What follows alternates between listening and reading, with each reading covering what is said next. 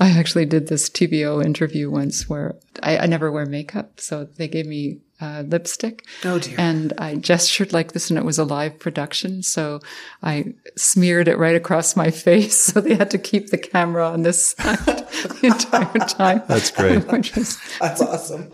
That's totally what I would do. I'm Todd Lyons. I'm Natalie Crandall. And I'm Jutta Treviranus. And this is the Innovate On Demand podcast.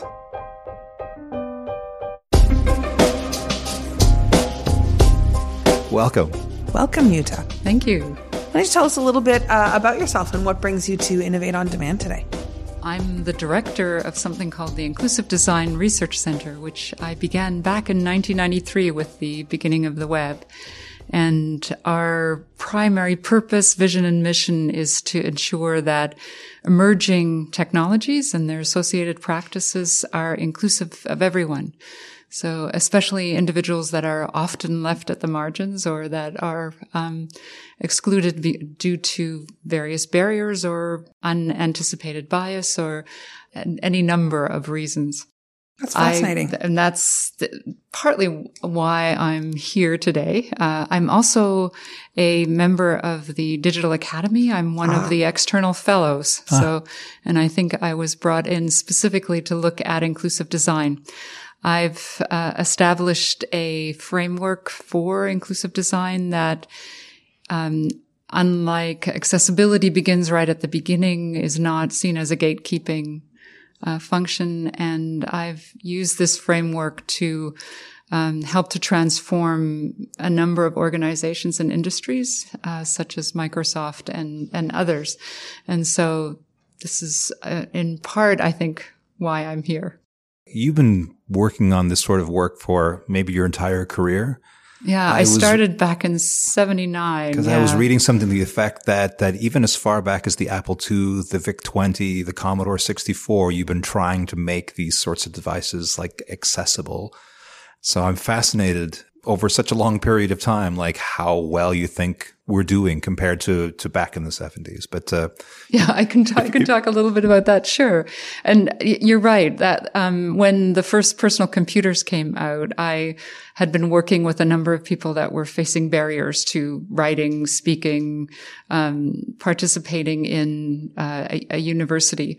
And I thought, here are wonderful translation devices that we can use so that whatever means you have of controlling something can be interpreted into something that can be used or that you can use to control things. Whatever means you have to sense something can be translated. And back then, I mean, it was a very sort of techno-triumphalist time where we were imagining that these things would continuously progress and make things better and better and better all the time. And it was very much a skunk works period. You could take off the cover of a CPU and simply interrupt where the keyboard goes in, etc. So it was much more of a, I guess, do-it-yourself hacker, bottom-up, let's fix it type of culture and opportunity at the time. Love it. I mean, I used to fix my own cars, but now it's so complex and lots of black boxes and lots of things that are no longer tamperable, but I can't hack things quite as much. And the same thing has happened with computing systems. Yeah. It's interesting because when you first started introducing yourself and what you're doing, my brain was firing on so many different notes. I was like, really? You guys started in 93, like, as you said, right sort of when the internet was coming out. And so how has that progressed? Like, have we succeeded in actually bringing some of these perspectives into, as you say, that initial design and not coming out at the end to make sure that the usability is accessible, but that the whole process is accessible? Is that? In my naive days, I thought things were just going to get better and better and better. But there have been these cycles where things have gotten somewhat worse. And I think there's so many opportunities and so many risks associated with this particular domain of incorporating technology and incorporating, especially at this conference where we're talking about data and AI and machine learning. And I think we're missing a really great opportunity. why the web was so successful, why it was adopted and became much more than even the individuals that were involved right at the beginning thought would be possible, was in large part because there was involvement of individuals that had very, very compelling uses for it, but also would likely be the ones that would experience the greatest risk with it. And that's the people that Richard Koch or Pareto would call the difficult 20%. Right. Those people that usually markets don't actually try to address because they're so different. There's no economies of scale. Mm-hmm. But when we started the W3C, we made a very conscious effort to actually include those individuals because they were not able to use the systems before. So they had much more compelling reasons to use the web. And that caused the web to stretch and adopt a structure that would be much more adaptable and dynamically resilient. I think that's, of course, things changed and things got locked up, and the web was used for things like popularity metrics and things of that nature. And that then skewed it again towards the average, the typical, the popular, as opposed to the 80%. Yeah. There's been a progression and then 2 steps forward, 1 step back with respect to actually using the potential of people that are diverse. So one thing I've noticed, there's a whole conversation that's happening now in the public service around those perspectives. I feel like accessibility conversations in the past to me always sounded like, how do we make sure we can include these people? Because it's not fair for not everyone to have access. And the articulation I'm hearing today is something that to me feels much more empowering. It's about everyone got all of these things to offer, and how do we make sure we can put all of those things on the table?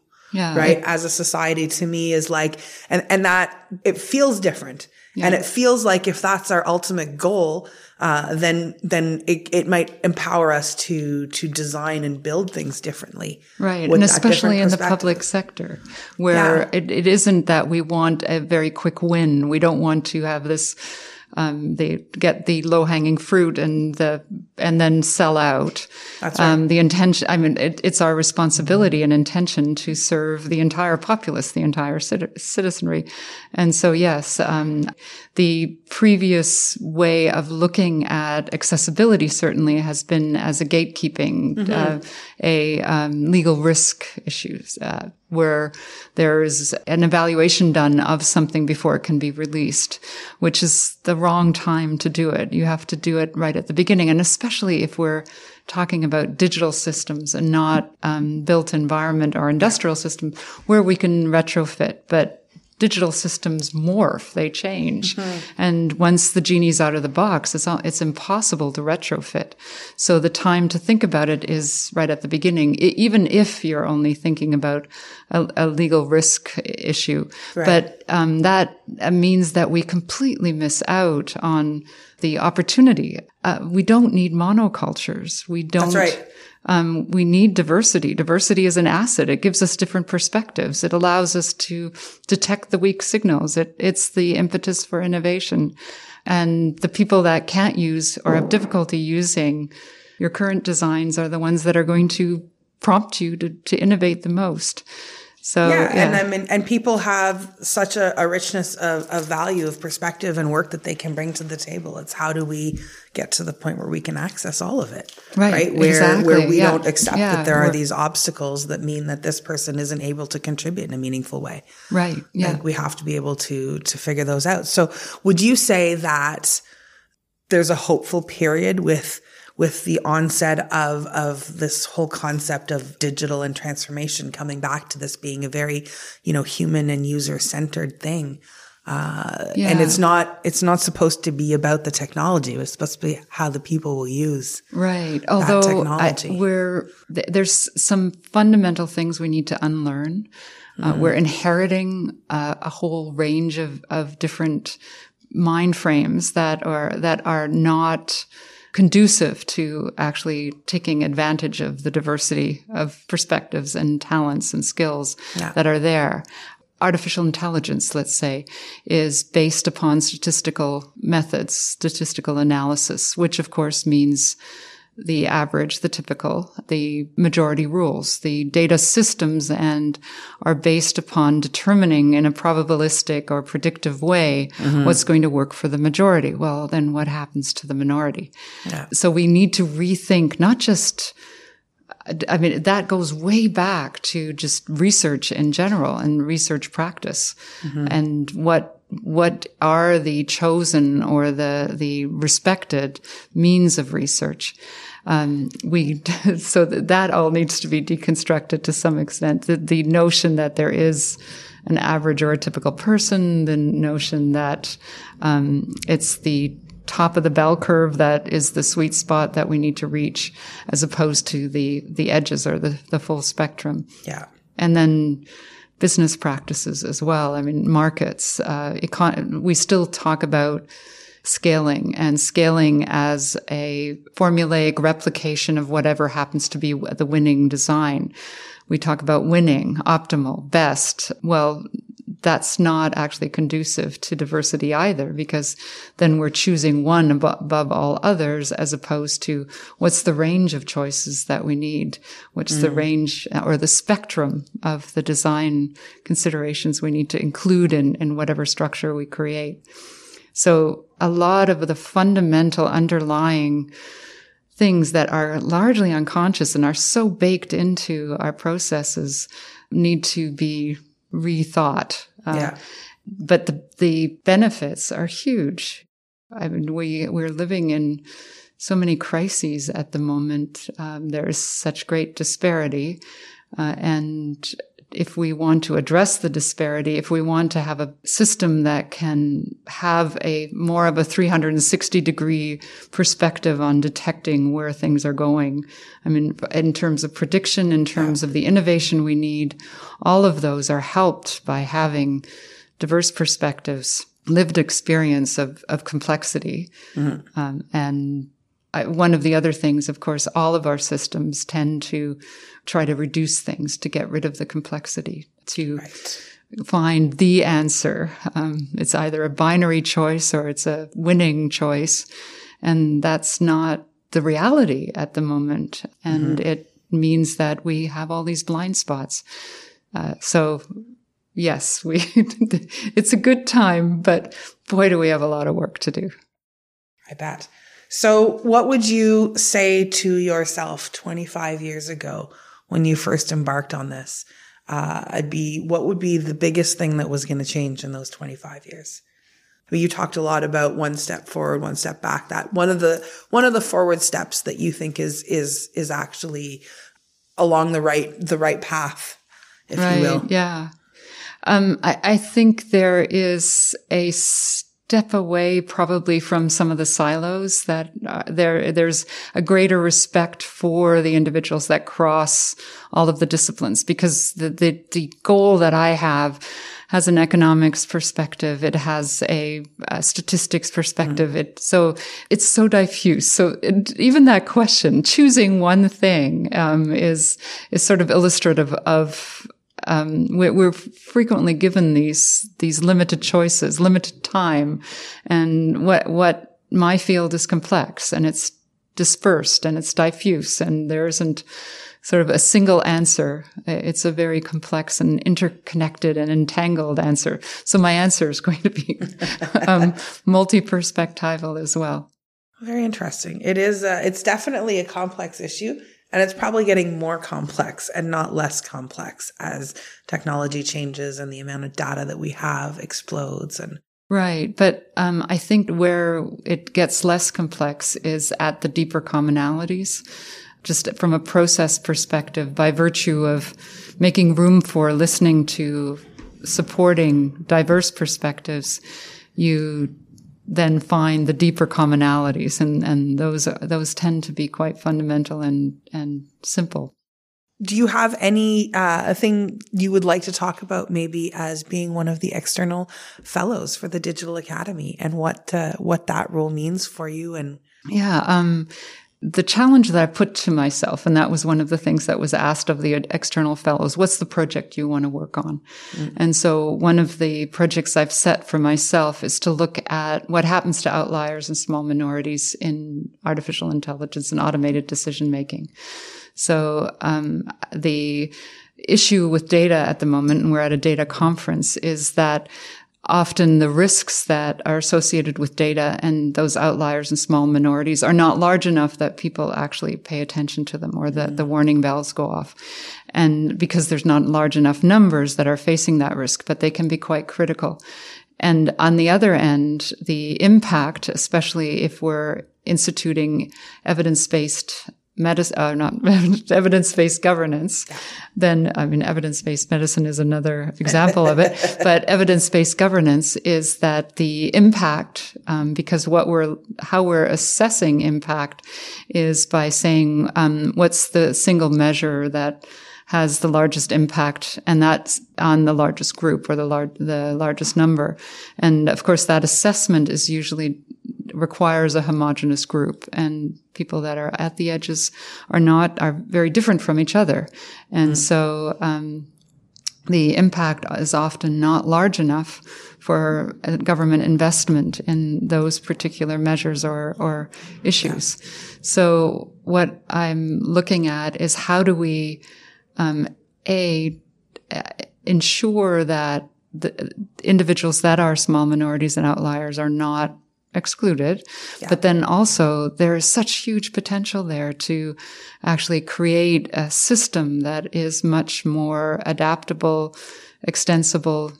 We did an assessment of services that were designed for the 100% versus services that were designed for the 80% with the 20% left to later, or as an additional measure, a segregated, separate measure. And the cost, if you do the second, where you leave out the 20%, the difficult 20% as they're called, till later, over a 5-year period tends to be much more expensive, because you have lots of requests for changes, for things you didn't anticipate, the training, the bug reports, the help. The change management for the change management. Yeah. And then it looks like one of those houses with lots of things patched on, and the end of life is reached fairly quickly. As where if right from the beginning you take a little bit more time, maybe a little bit more cost investment, and you actually create a system or a foundational structure that works for the 100%, then you're going to have much more resilience, adaptability, flexibility. You'll have lower costs in terms of help and training and change management and all of those things. Yes.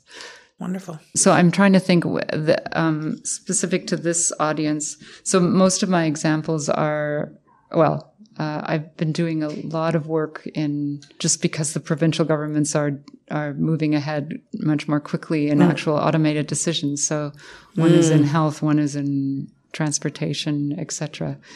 Obviously it's a big topic of conversation these days, and there's some sides of the AI that I can totally just feel very comfortable with. I think about robotic process automation, right? Yeah. I think that's, in terms in the AI world, it's pretty low risk. It's, just how do we become more efficient? Well, actually, efficiency and optimization is a topic that I would like to target as well, because certainly work surveillance and those sorts of things. Say if you have a call service center, and you are gathering metrics regarding efficiency, and the metric is how many calls do you process within a period of time, you're going to probably ignore the difficult ones, right? Because you want to optimize your performance. And so the sort of efficiency optimization is and that happens everywhere, right? Like that's, exactly. I read an article about that actually specifically related to the Phoenix pay system. Yeah. Where, you have all these backlog cases, and you have quite a few sort of targets around how many cases we need to get through. So some of the more complex cases are often, remaining in the queue longer than their natural shelf life. That's right. So you get a lot of that happening, and that's everywhere, in call centers everywhere. Right. It's difficult. Sometimes we're just oftentimes we're actually measuring the wrong things. Yeah. Really. Yeah. I have a colleague who's working on a research project on predictive analytics, who's trying to determine, what is it that defines good performance or superior performance, if you will. And then B, what are some of those data correlations to some of the assessment processes to get down to it? Because, we're fairly confident that in our interviewing and recruiting and other processes that we use to recruit people into jobs or to move them around through jobs, that we're not always on point in what it is that we're assessing. Yeah. And it's counter to equity and diversity and changing the culture, because what happens is the data that you have is on optimization of people who are already within the job. And so if you want to change who the sort of hiring profile, then if you're unlike, or if no one like you has ever been recruited into that job and performed and given data, then you're not going to get chosen. That's right. And I'm glad that his scope is around assessing the tools and not the people. Because even just thinking about, as you're talking, I'm like, yeah, I see what you're saying about this enormous responsibility that we all have to actually, serve the 100%. I'm apologizing to the listeners because I'm speaking with my hands and our executive producer is giving me the evil eye. Dun, dun, dun. Okay. There's many other cybersecurity. We have a lot of national defense people. So if you look at the false positives in terms of the security risks, etc., it tends to be the individuals that are anomalous and outliers. So you have a lot of false positives. Same with CRA tax audits, the people that are unlike other individuals, which tends to be people with disabilities, or because, of course, you have a very different asset portfolio and different costs. They tend to get flagged and get audited much more, etc. So there's lots and lots of examples. And we take the data and we don't think about where the data comes from. So thank you very much. Thanks for coming in today. Oh, thank you. You've been listening to Innovate on Demand, brought to you by the Canada School of Public Service. Our music is by Grapes. I'm Todd Lyons, producer of this series. Thank you for listening.